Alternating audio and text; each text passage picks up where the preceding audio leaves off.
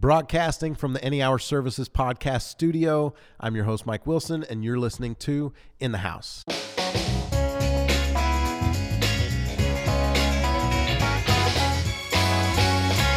In the House is a podcast about the major systems in the house: electrical, plumbing, heating, air conditioning. Each week, I'm joined by a panel of experts. We pick a topic and we go deep. It's meant to be informative and hopefully bring you some value. This week, we're going to be talking about your electrical systems. We're going to kind of lay a foundation. Since this is our first electrical episode, we'll talk about how your electrical system works and how you're interacting with it. We've had some questions and things submitted through social media. We'll talk about those. But today, I'm joined by three electricians. I've got Troy Miller, Shane Allred, and Brett Knapp. They've got 65 years of combined electrical experience, but they've been in the construction and building industry for longer than that. So anyway, gentlemen, thank you for joining me. Happy to be here. Glad to be here. So let's just dive right in. Let's just say that someone doesn't know a whole lot about their electrical system. Let's talk about how we actually get the electricity to our homes and some of the checkpoints within the system. What would you call the system? How would you define what the electrical system is? So in your home, you first have to start out outside your home. Okay. You've got power generation plants. As you drive around, you'll see some of those putting out a lot of steam. There's coal-fired, so it's got to be produced somewhere. Those are usually transmitted on great big power lines, very high voltage power lines, which are then transformed down, so it's down to lower voltages. Okay. Once you get to your house, it's going to be 240 volts, 120 on each leg. So it's down quite a bit. And some homes have overhead feeds, so you're going to see a wire going across their yard or driveway. Some have an underground feed. You'll have a pipe coming out of the ground, so all that power is underneath the ground there. That usually goes into a main breaker box on the outside. You've got a switch outside that you're going to flip on and off. That usually turns off the power to your whole house.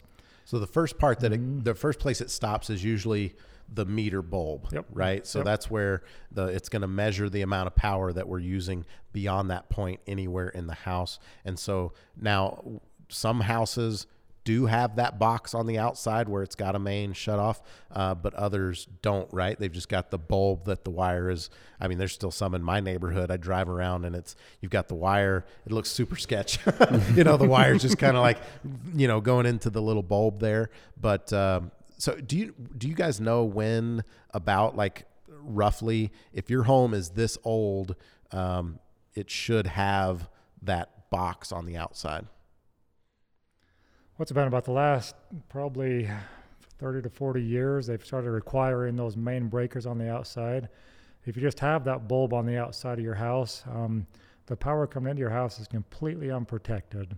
So until it gets to that breaker box, there's no way to shut that off. So it's just like the power line inside your house. Now, on a home that doesn't have that a meter on the outside, a meter box, and it's just going straight into the bulb and then straight into the house, would you say that most of those have a fuse panel rather than a breaker box, or is it Either or. Either or? Yeah, it can be either way. Some do have fuses, right?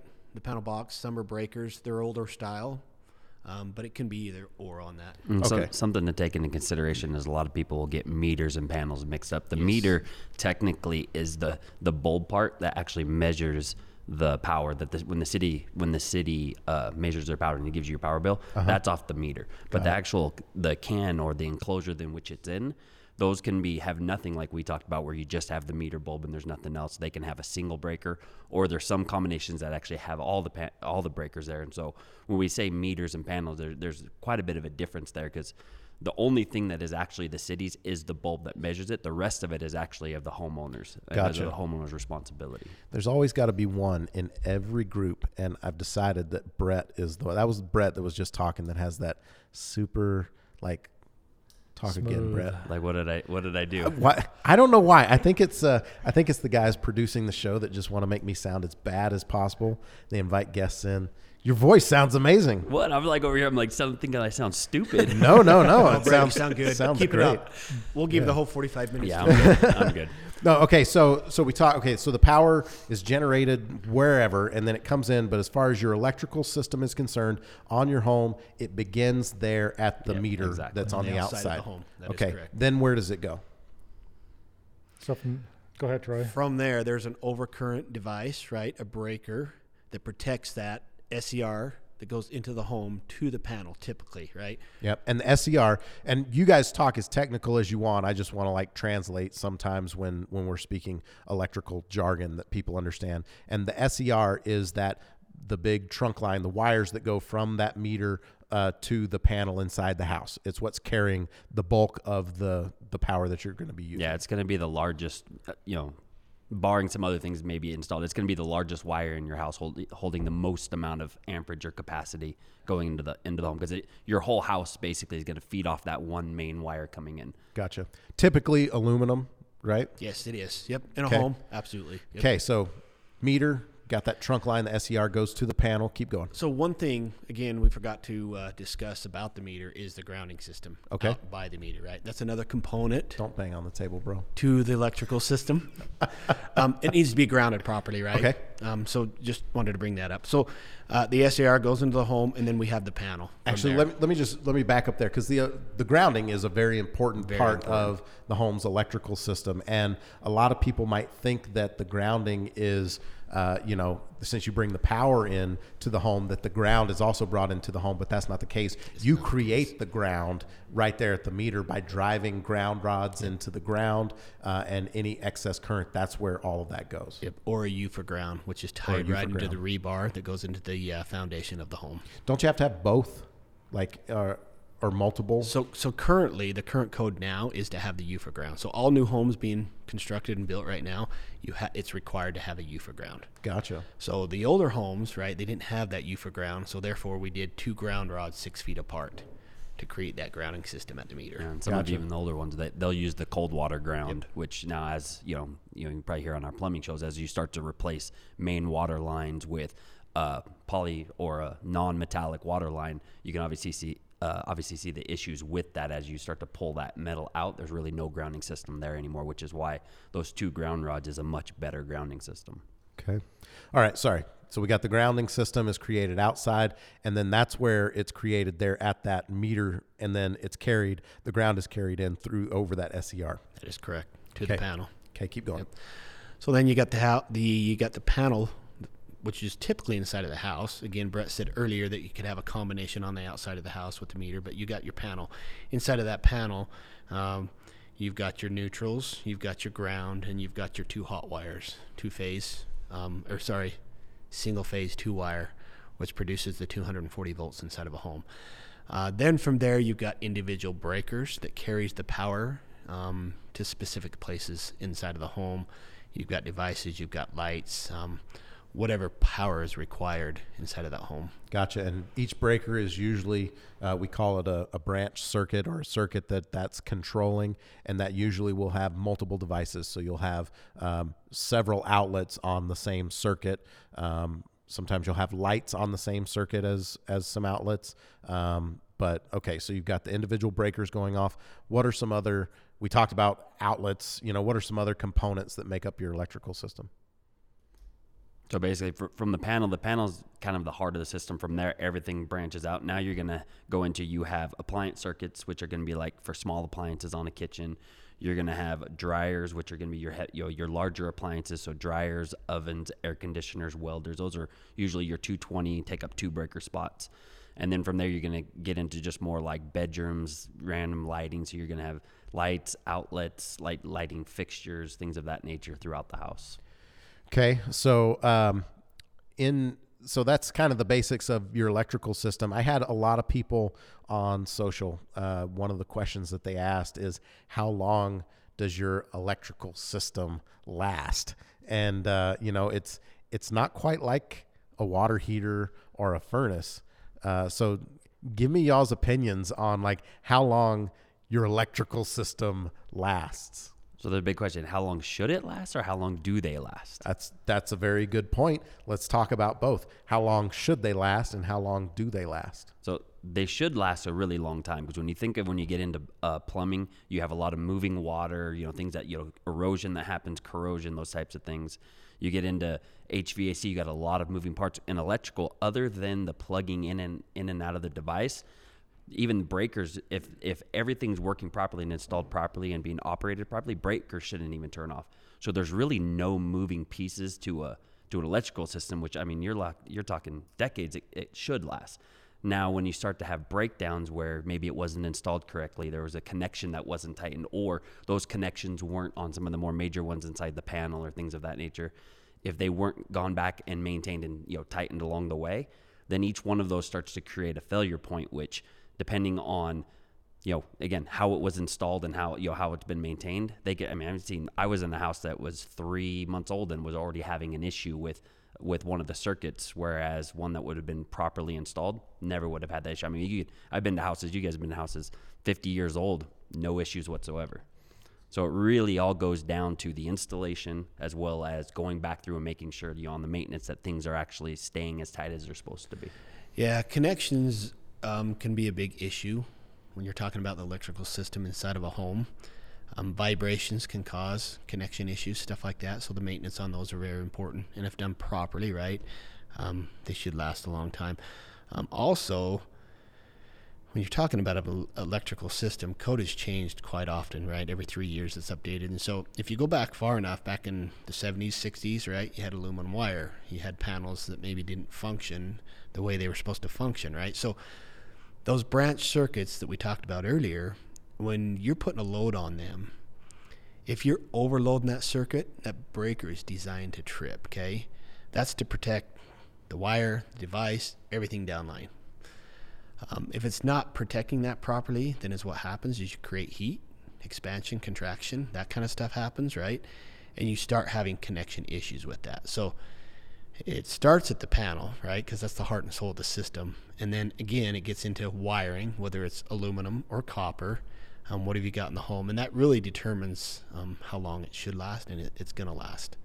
Copper is a lot better metal, right, than aluminum is. Some of the older panels didn't function and trip breakers when they should, like the newer ones do now. And so can be a pretty loaded question when you ask how long should a system last. There's a lot of components to it that will determine that. Gotcha. So if it's installed properly, should last a really long time. And as we go on with this series, with this show, and talking about electrical, we'll dive in super deep. We'll have an episode just on breakers and just on outlets and different things like that. So, Shane, did you want to weigh in on how long your electrical system should last? Yeah, if you go online and stuff, you can see a lot of places that will say 30, 35 years is how long it should last. But like Troy and Brett said, I don't think there's a real solid number on that. You've also got a lot of stuff in homes. You've got humidity in homes sometimes. You've got, you start getting outside of the meter. I mean, what side of the house is it on? Is it where the sun shines all the time? Does it get hot? Does it get water inside of it? So we go into homes like Brett said that can be 3 months old, and they've had a plumbing leak, and somehow it's dripped inside the panel, and it's completely rusted. So it just all depends. So, cool. So the answer is there's no telling. But no, get an electrician out there to look at it. Right. That's actually where I'm going. We had a lot of questions that people were saying, what is some maintenance that I can do? What should I be doing to my electrical system as far as maintenance? And as far as some of the other systems, as far as water heaters and furnace and things like that, I try and break the maintenance to bring as much value to the audience as possible. I try and break the maintenance into, here's the stuff that you can do yourself, and here's the stuff that you should probably have a professional take a look at. So talk to me. Let's cover first, are there some things that a homeowner can do themselves that is maintenance to your electrical system? So I don't know that I would consider maintenance that they would do themselves, but the biggest thing is being aware of the electrical system. Like, one of them is, you've ever had where you plug in an outlet and it falls out, right? That's nothing more than a loose connection that it's not staying tight, and so you start to create arcing, and there's a lot of issues that can happen with that. People tripping on the cord. Like I said, there's a lot of issues that can happen with that. So being aware of those types of things. Smoke detectors, a lot of people don't know, actually have an expiration date that they stopped sensing, after a certain time. And so making sure that those, now these may not be things that people can do themselves, but by by having those things done regularly, they're going to lengthen the life of their electrical system. Because and I know it sounds like it's unrelated, but as you start to change a smoke detector, you can start to see, okay, hey, what's the kind of work, like how good are the connections behind there? And if the connections behind a smoke detector that's up in the ceiling that nobody's touching are looking kind of loose or not in great condition, what's the connections going to look like behind an outlet that people are plugging in all the time? And that's what, as an electrician, when I go and change a smoke detector and I see those connections, I'm like, oh, well, maybe we should check some outlets to see what the rest of the connections in the house look like.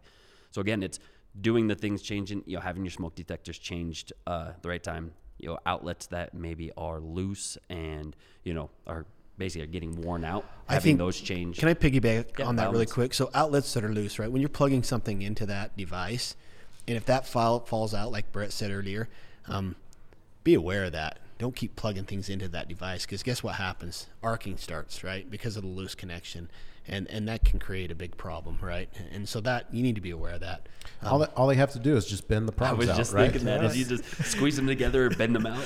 That's the fix. Yeah, no, that's not a fix. I know. Another thing to look for too, or to fill, is use your hands, and as you're plugging stuff in or touching switches. If you're ever feeling heat, if it's getting warmer than anything else, whenever you have a bad connection, it creates resistance, and that creates heat. So a lot of times, just by touching something and feeling heat, you can feel that something's going on. I posted a video on TikTok over the weekend, and people lost their minds. It's the first video that I ever posted that like really just kind of blew up. I think it's over 300,000 views right now. And what it was simply, I took one of the outlets that we pulled out of a house where the back of it was melted. I saw that. And I held it up. And I was like, hey, look, this outlet looks normal. So something a homeowner can do, go around and feel the outlets, feel the switches, and see if anything feels warm, because that particular outlet that I was holding, when it has a faceplate on it, on the surface, just looking at it, looks totally normal. But I turn it around and the back of it is melted off on one of the terminals. And I have found that so many times, just going to people's houses, and my outlet's not working. Well, it looks fine. Let's pull it open. As soon as you pull it open, you just see the black inside the box, the black on the wire. Like story after story of people like, my house burned down from this. Like, I'm so glad that you're getting this information out. And then some of the funnier ones, they're like, I'm now walking around the house filling all of my outlets. No, and that's a good thing homeowners can do, Yep. right? I mean, that heat is a big deal. Realize, though, if you're dealing with a dimmer, that creates heat. So a dimmer is something different. Yeah, we talked about that. What I actually told him is, I said a dimmer is going to be warm, but it should not be so hot that you can't touch it. And that's really the only comment, or the only stipulation there as far as like things being warm. And a lot of these outlets too, you don't have to have anything plugged into them. Correct. The way wiring works in homes is you go from one outlet to another outlet to another outlet. So you might be plugging something in clear on the other side of the room, and this outlet over here is getting hot because there's connection points on every one feeding that power through. Yep. Some dude tried to like chime in. I had to shut him down. He's like, it's only if you have something plugged in. I was like, nope, bro. That electricity is always flowing. Exactly. Yep. So, so we start out with talking about maintenance. Okay. Some things that people can do. And you guys correct me if I'm wrong. Here's a list that I will usually give people of basic things that they can do. I think that changing the batteries in your smoke detector is something that needs to be done maintenance-wise every year, and that leads you into the conversation that the smoke detector goes bad. But replacing the smoke detectors, we'll talk about being aware of like different things later. But changing the smoke detectors, I actually think that you should be going around and testing the GFI outlets. So you're not really maintaining it, but you are testing that mechanism, because a GFI outlet, and we'll have a whole show on that, but all you got to do is push the test button and then push the reset button. If it resets and it comes back on, that's all you have to do to like just check make sure that it thing. clicks. Right. And then another thing that I don't hear a whole lot of people talk about, but that I've noticed over the years, one, owning a home and going into other people's homes, dirt and dust really can kill a lot of things in your home. So when you're trying to maintain things, just keeping things clean. And one of the things is, with your smoke detectors, if you ever notice like dust or spider webs or things building up around there, like just take something and dust them, or take your vacuum and vacuum those things off. Another one is actually, bathroom exhaust fans. Yep. Exactly. Those things all of the dust that's in that bathroom, and it usually has humidity in the air as well. So it kind of clumps up and creates this layer of, fuzz on it, and it makes the fan work less effectively, and that stuff gets sucked up in there. And when you get all of that stuff on the motor and the windings and things like that, puts more of a load on that motor, has to work harder. Correct. So, take some compressed air, and blow those things off and just kind of keep those components clean. Go ahead. They're typically pretty easy to remove a fan cover, right? It's just spring loaded. So you can pull those down, put them in your tub, spray them off real quick, wipe the inside of the housing off to get rid of all that dirt and dust. But that's a really good idea. Yep, absolutely. Mike, real quick, I think we should also talk about what we're talking about, GFIs and smoke detectors. Where's the homeowner going to find these things in their house, or where should they be? Okay. So you guys tell me, where are those things? And keep in mind, like we'll have episodes where we dive like super deep on those things, but let's talk basics since we're talking about the basics of the system. Let's talk about a GFI first. It stands for ground fault circuit interrupter. So where are those things installed? Where would they find them? So bathrooms, Okay. kitchens, Yep. garages, Yep. outside outlets, Yep. unfinished basements. Yep. Those are your major 5. Now, the purpose of a GFI is to protect you from electrical shock, and all of those locations that Brett mentioned in the code book, they call them wet locations, right? So anywhere where there's the potential of water and electricity and you being wet and operating and messing with the electricity. And so it's just an extra, it's not like a breaker. It shuts the power off so fast that it doesn't have time to shock you. It senses that there's a break in the current, and that it assumes it's going through you, and it cuts the power off so that it's a safety device. And those didn't always exist. We talk about codes all the time, and codes are there. A lot of people, when they hear code, they're like, oh, that's the government trying to get me to spend more money, or big electrical trying to make my house cost more. But take a second and talk about what electrical codes are. Codes are there to protect us. I mean, you talk about the GFI, right? That's there to protect us from getting harmed, right? Codes depends on how you want to look at code, but code is minimum performance standards, right? That's the minimum. At least do this. And so that's kind of where the whole code stuff starts, is right there. Well, they're minimum safety standards, right? Yeah, what did I say? Performance standards. Sorry. Yeah, You're thinking about managing the technicians. Yeah. Safety standards. Thanks, Mike, for catching that. But yeah, safety standards, and again, it's there to protect you. Over time, we find it's just like anything, automobiles, seatbelts, right? We found that if you wear a seatbelt, you're safer if you get in an accident, right?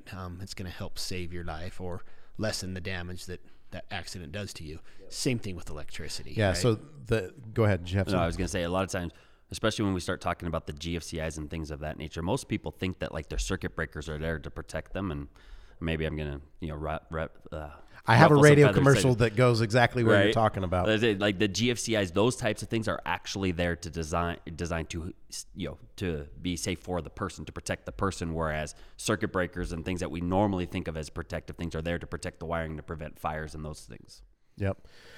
So the NEC, the National Electrical Code, correct me if I'm wrong, it started out actually as something that the NFP, the National Fire Protection Agency or whatever, it was an addendum there because as they were investigating fires and things, they were finding that electrical fires were contributing to those fires and deaths and things like that. So the way that I will explain codes in the home is that over time, as we learn how we're interacting with our electrical system, you take a look at the previous data of where did electrical shocks, injuries, and deaths come from, and fires, and how can we eliminate those moving forward by engineering a better product, safer installation, and safer interaction with our electrical system.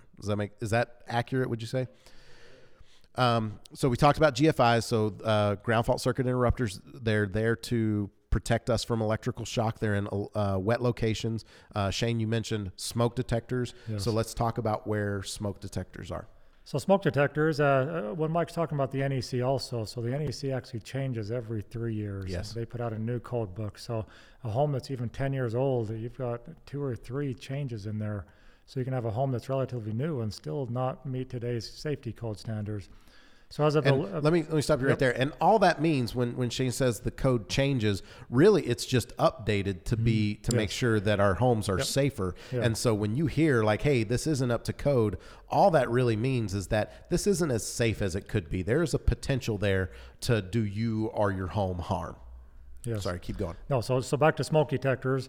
So about 15, 20 years ago, it used to just be smoke detectors, but now it's smoke detection and carbon monoxide detection. Yep. So we've got smoke detectors. By code, we should have one in every bedroom.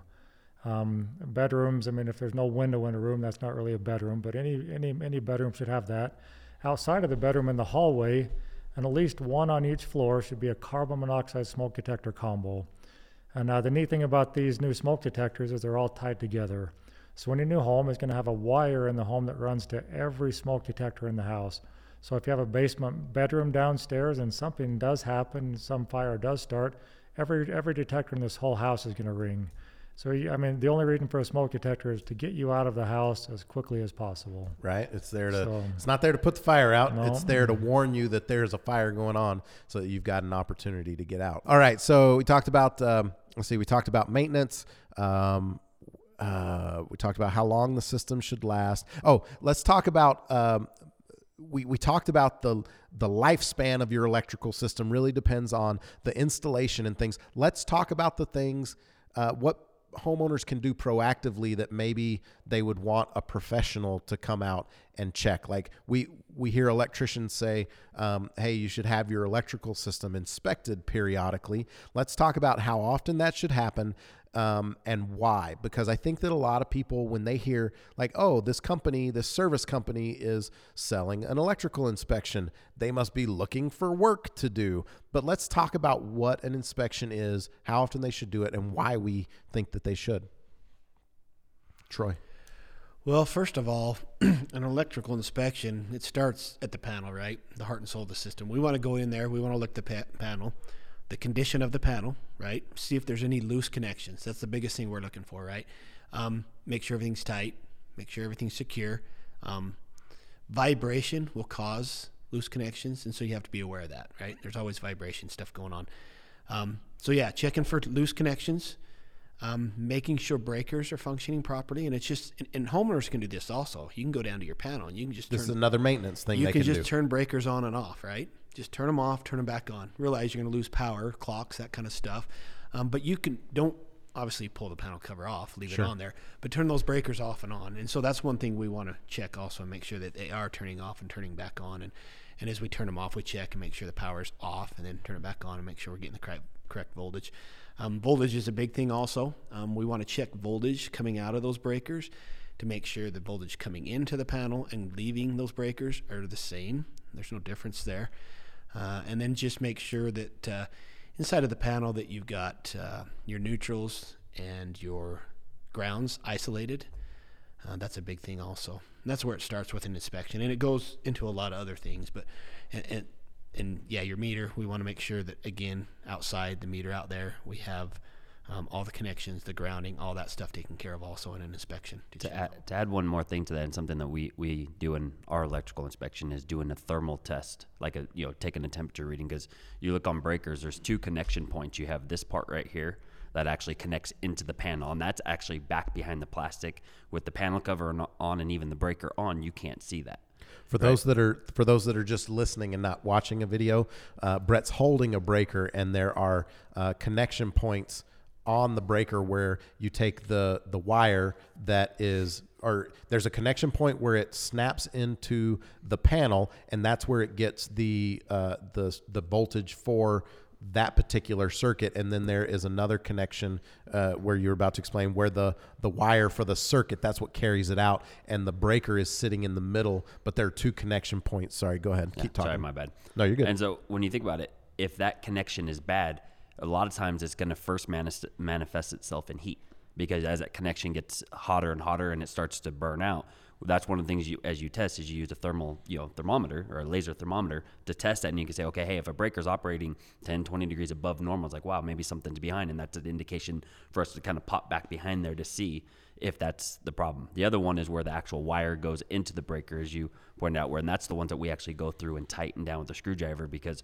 over time, as the copper expands and contracts with vibrations, it's going to loosen itself up, and we can tighten those ones down. But the ones back behind the breaker, those ones you can't tighten down, you can't fix. Like once it's burned itself out, now you have to check the condition of the panel and be like, okay, hey, is it just the breaker that needs to be replaced, or has it done damage to the panel to where now we have to start considering needing to replace the entire panel?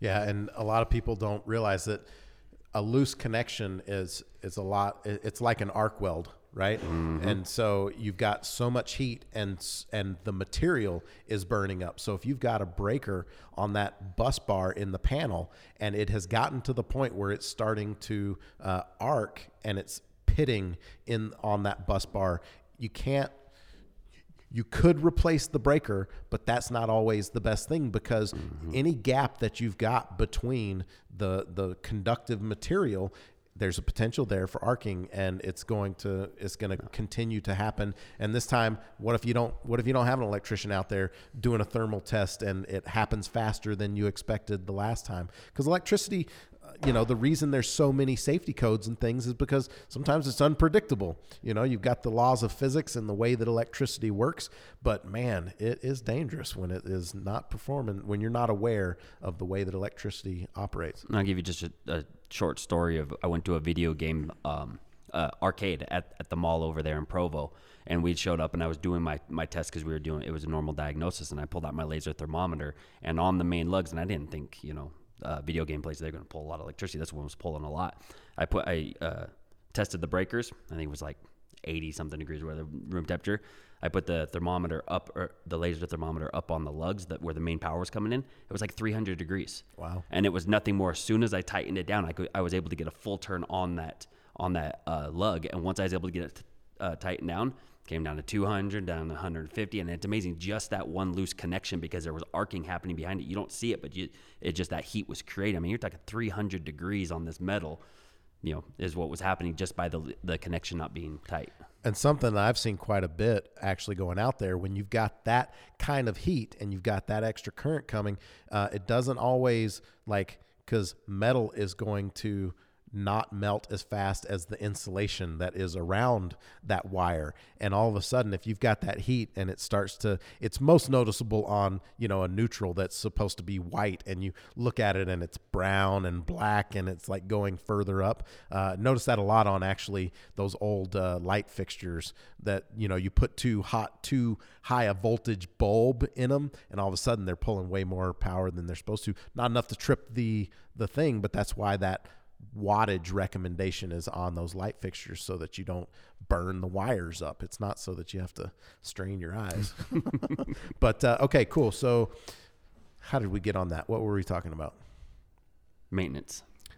Okay. So, we were talking about electrical the inspection. electrical inspection. Okay. So mainly one of the big things that we're looking for are loose connections, because loose connections are the biggest killer of your electrical system. It's going to cause it to degrade and wear out faster than it necessarily should. So we're looking for loose connections, heat.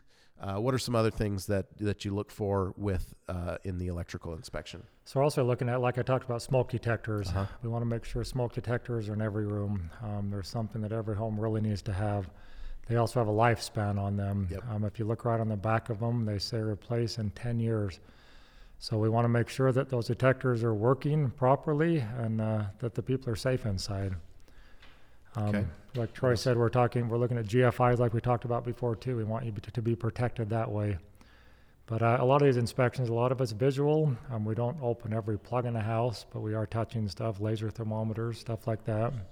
Mm-hmm. I think it's a really good point, like Brett said as well, is, sometimes all it takes is opening a couple of devices, taking a cover plate off of one and seeing the condition back there, because usually all of those devices are installed by the same electrician with the same level of workmanship, whether they are tightening things down all the way or not. And so you don't have to go through necessarily and uncover every single thing and look. You're never going to look at every single connection point, but like you said, you're looking for signs that something could be going wrong there. Anything else obvious in the electrical inspection that you're checking? One thing we do a lot too is just ask the homeowner. The homeowner knows better than we do what's going on with their electrical. They might have switches. You'll turn a switch on, and they can kind of hear a crackling sound a little bit. Those switches are being worn out. Troy said, they're falling out of outlets, stuff that you're plugging in. So the homeowner really notices more than even what we do, what's going on with their electrical. Well, let's stop there and talk for a second about, Brett, you mentioned earlier awareness. Just being aware of your electrical system. Let's talk about the things that they need to be aware of. We mentioned, making sure you're not going around and feeling things, making sure you're not feeling heat. You mentioned noises, Shane, popping and crackling and sizzling when you're flipping a switch on and off. What are some other things that people can notice that could be a sign that there might be an issue going on with their electrical system? Dimming lights is a huge one, right? If you see your lights dim, get brighter, that kind of stuff. Be aware of that if that happens. Now, a lot of times you might notice that more in the summer when you have a big load come on where the air conditioner kicks on and then all of a sudden the lights kind of dim down and then come back up. I'm curious, you guys' opinions. What causes that and what's the fix? So sometimes when you see your lights dimming when an air conditioner kicks on, it's going to be from the draw that it takes to get a motor spinning. So right when a motor starts spinning, you might also see it like on a vacuum cleaner. It takes a lot of power when that's starting out, and that'll actually drop your voltage just a little bit. And then as soon as that comes up to speed, it pops right back up. But dimming lights, like Troy talked about, you can also have a bad neutral in a house. And if you get dimming lights like that, usually when something's dimming, a lot of times something's actually getting brighter, so you can actually burn up a lot of stuff. So anything that's dimming. Another thing we don't talk a lot about is smell. Everybody knows what a nasty electrical smell smells like. If you're ever smelling any kind of an electrical smell like that, it's time to get a professional out there to figure out what's going on. Okay. So let me ask you, because I think so many people, it is very common knowledge that oh yeah, every time the air conditioner kicks on, the lights dim. So what is the fix for something like that? Well, first of all, getting a licensed electrician out there to check those connections, make sure the connections are good, right? There's some things, the devices you can put on the AC, right, to drop that load when that does kick on, because anytime a motor does kick on, like Shane said, it draws more amperage, right? And so there's things that we can put on the AC to help with that, right? But first of all, make sure the connections, because again, dimming lights, if you got loose connections, it's going to manifest itself, right, by putting a load on that circuit. It's resisting, it's stopping that current, that flow of current. Gotcha. All right. So even though you are experiencing it all the time and it's happened in every house that you've ever lived in, just because it's normal does not mean that it's supposed to be happening. So it doesn't happen in my house. Like every time the air conditioner on, the lights don't. Again, the greater the integrity of the system, meaning the size of the wire, the condition of the connections, the devices on the air conditioner to reduce the load, but also the greater the integrity of the system, the less dimming you'll have. Go ahead. One thing you have to realize too, if you've got a 100 amp panel coming into the house and that service wire that feeds that panel can only handle 100 amps on it, right? I've seen ACs kick on and they're pulling 70, 80 amps on startup, right? Yeah. That inrush current, right? Versus a home that has a 200 amp service entrance wire coming into the home, right? That 200 amp can handle that more. The 100 can't, which we see in homes quite often, which can create that dimming. We're also going to see that manifest more on the older incandescent bulbs too. The LED bulbs, they don't take as much power. You're not going to see really that dimming like you would on the incandescent bulbs. I was just about to ask that. I was going to say, with compact fluorescents and LED bulbs, are we going to notice that as much? But you're saying no. Not as much. They take the voltage is very, I mean, it's still the same voltage, but the amperage is very low on those. Yeah, the amperage needed to run those is a sixth of what an incandescent light bulb is. Gotcha. Let's see. So with that stuff, when they're looking for an electrician to come out, How does someone? No, let's not go there. I'm actually going to talk more about the system itself. You talked about aluminum wiring.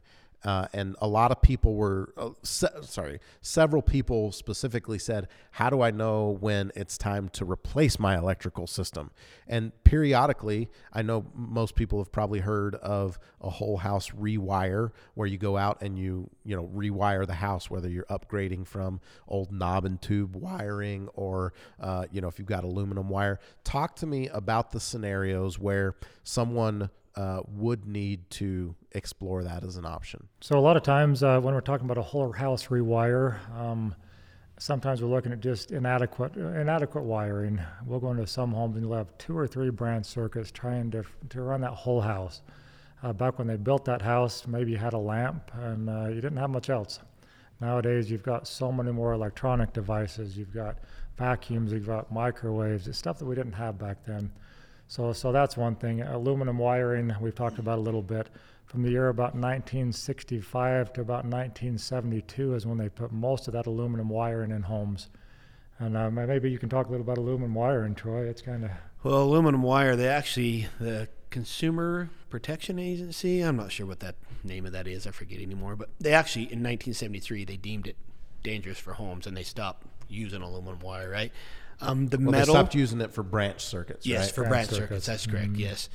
That aluminum is a softer metal, and as electricity runs through that, the problem with aluminum wire is it gets a lot hotter, right, than copper does. And so because of that heat, it expands and contracts and creates these loose connections that we've been talking about, and that can be very dangerous in a home. So again, if you've got aluminum wire, I'd always get an electrician out there. There's things that we can do. You don't have to do a whole house rewire. You can. But there's things on the devices that we can do to help, right, with those connection points so we don't see them loosen up and cause and create issues going forward. Also with the panel, right, we want to make sure the panel is functioning properly. And when you're putting too big of a load on that branch circuit, that breaker is tripping and stopping the flow of that current going to those devices. And that's something, sorry, were you going to say something? I'll say one thing too, aluminum wiring isn't dangerous. It's the connection points on aluminum wiring. So just because you have aluminum wiring running all over, there's no problem with it in your walls. But every time you connect onto a switch or an outlet or something, wherever that connection point is, they can, like Troy said, contract and loosen over time.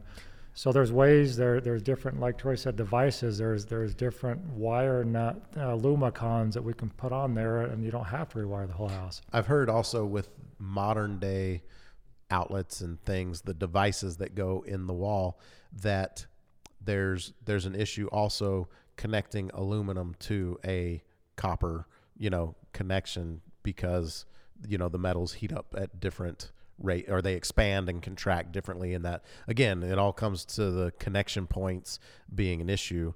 But what are those Lumicons that you're talking about that you can? So some homes we can go through, and wherever the connection point is, we can actually get a small piece of copper wire, and the copper wire is what we actually connect onto the outlet, the device. And then that connection point there, then we get the copper and aluminum. They're usually in different spots. They don't touch each other. We can put that on there so your connection point is no longer on your device. And these new connectors are UL listed to not come loose and be safe. That's a good point. We talked about code. UL is Underwriters Laboratory. That's where they go through and they test the devices to make sure that they're safe for the application that they're being used for. And so sometimes you can get knockoff products. Yeah, I see it a lot with surge protectors or plug strips that you can get from things that aren't UL, that aren't UL listed, that may not have that same quality, as far as that goes.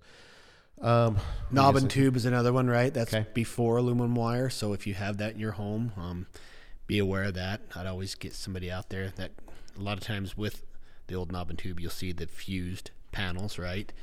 And so just be aware of that. I would definitely have an electrician out to check that and make sure everything's functioning properly if you run into situations like that. So how would you know if you had knob and tube, Troy? What would you be looking for? Well, a single wire. Pop your head up in the attic and we call it Romex now, right? And inside of that Romex, you have your hot wire, your neutral wire, and your ground wire. Knob and tube, you've got a single wire conductor that takes that electricity through the attic, through the walls, right? It's not protected by what we call Romex now. It doesn't have a sheet on the outside of it that has any protection there. It's a single wire. And that wire is ran through the walls, ran through the attic, the basements, all that kind of stuff.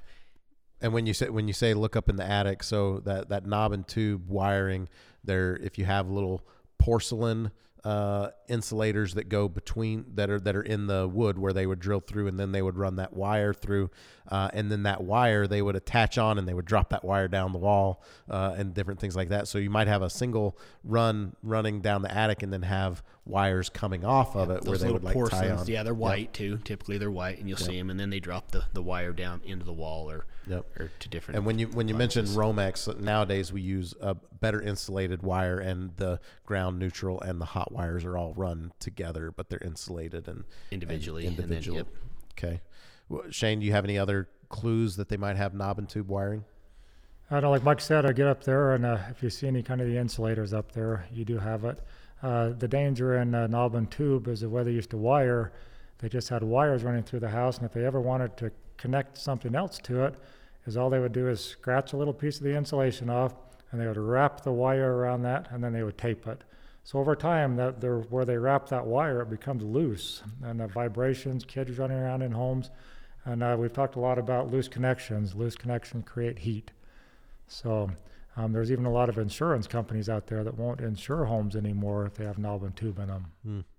So we talked a lot about all of those things, the connections and the heat and all of that stuff. What about and we've been talking about older electrical systems and signs of that. What about people that still have the outlets that just have the two slots in that, but don't have that third that make it look like a little face? You and I know that that's the ground port, that we know that, but like, is that a sign of knob and tube? Is that a sign of aluminum? Like, what is that a sign of?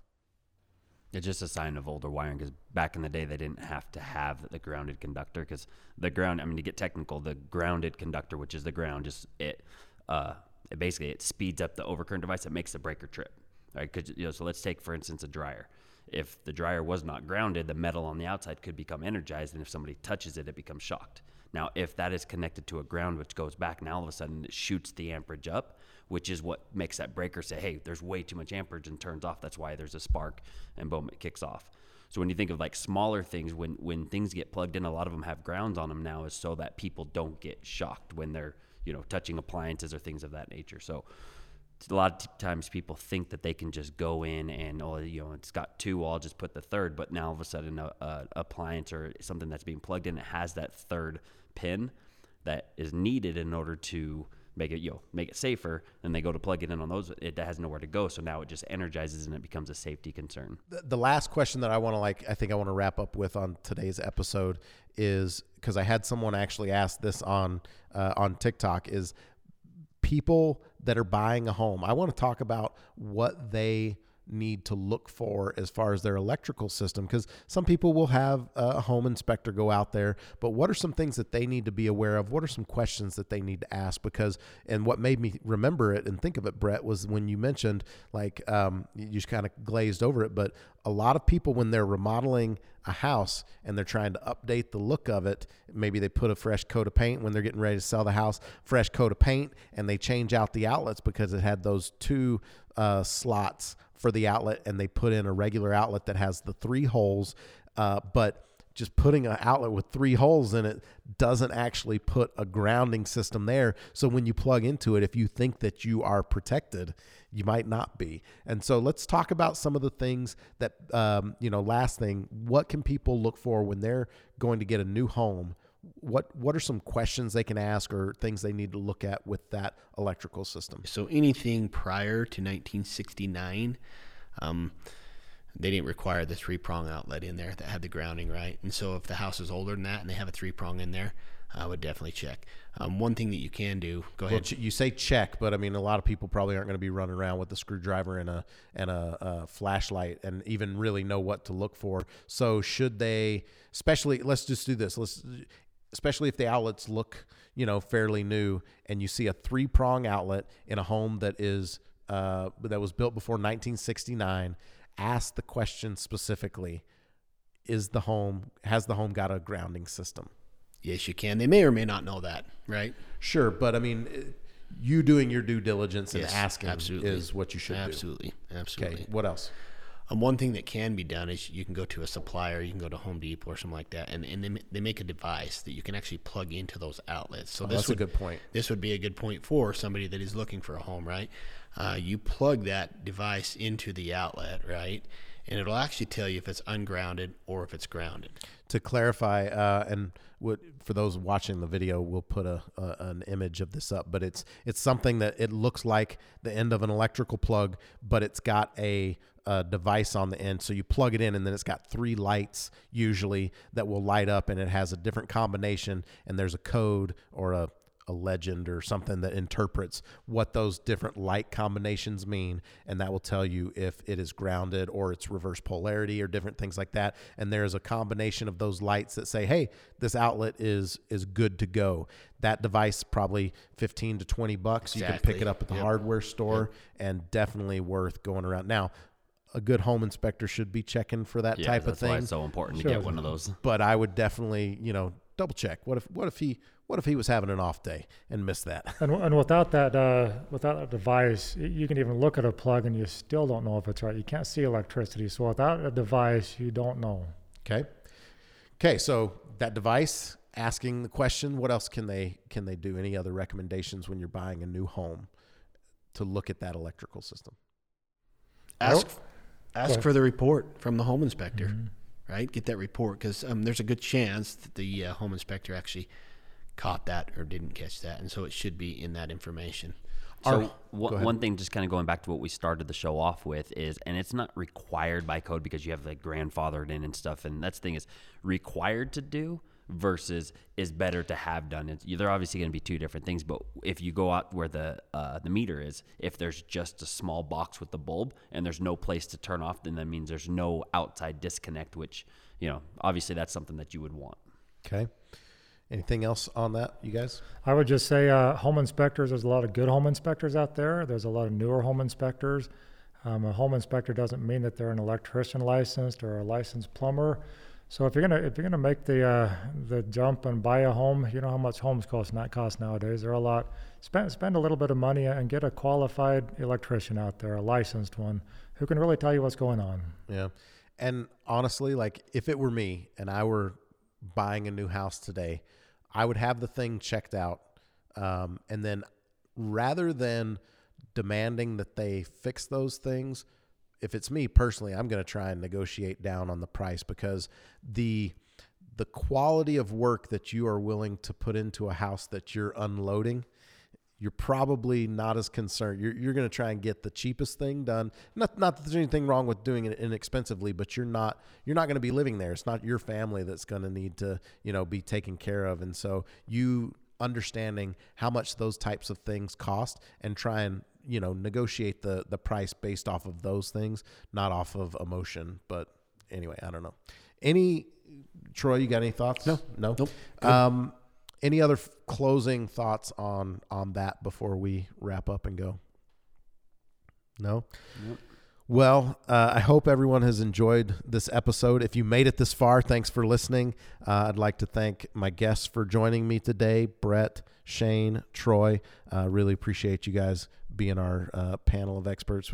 Who knows what we're going to talk about next electrical episode. But, that brings me to this point. If you have things that you want us to discuss, that you want some electricians to talk about and maybe answer some questions, even if you have a super specific question about something that's going on in your home, feel free to leave a comment below, leave a review that has some questions, whatever you need to do to try and get a hold of us.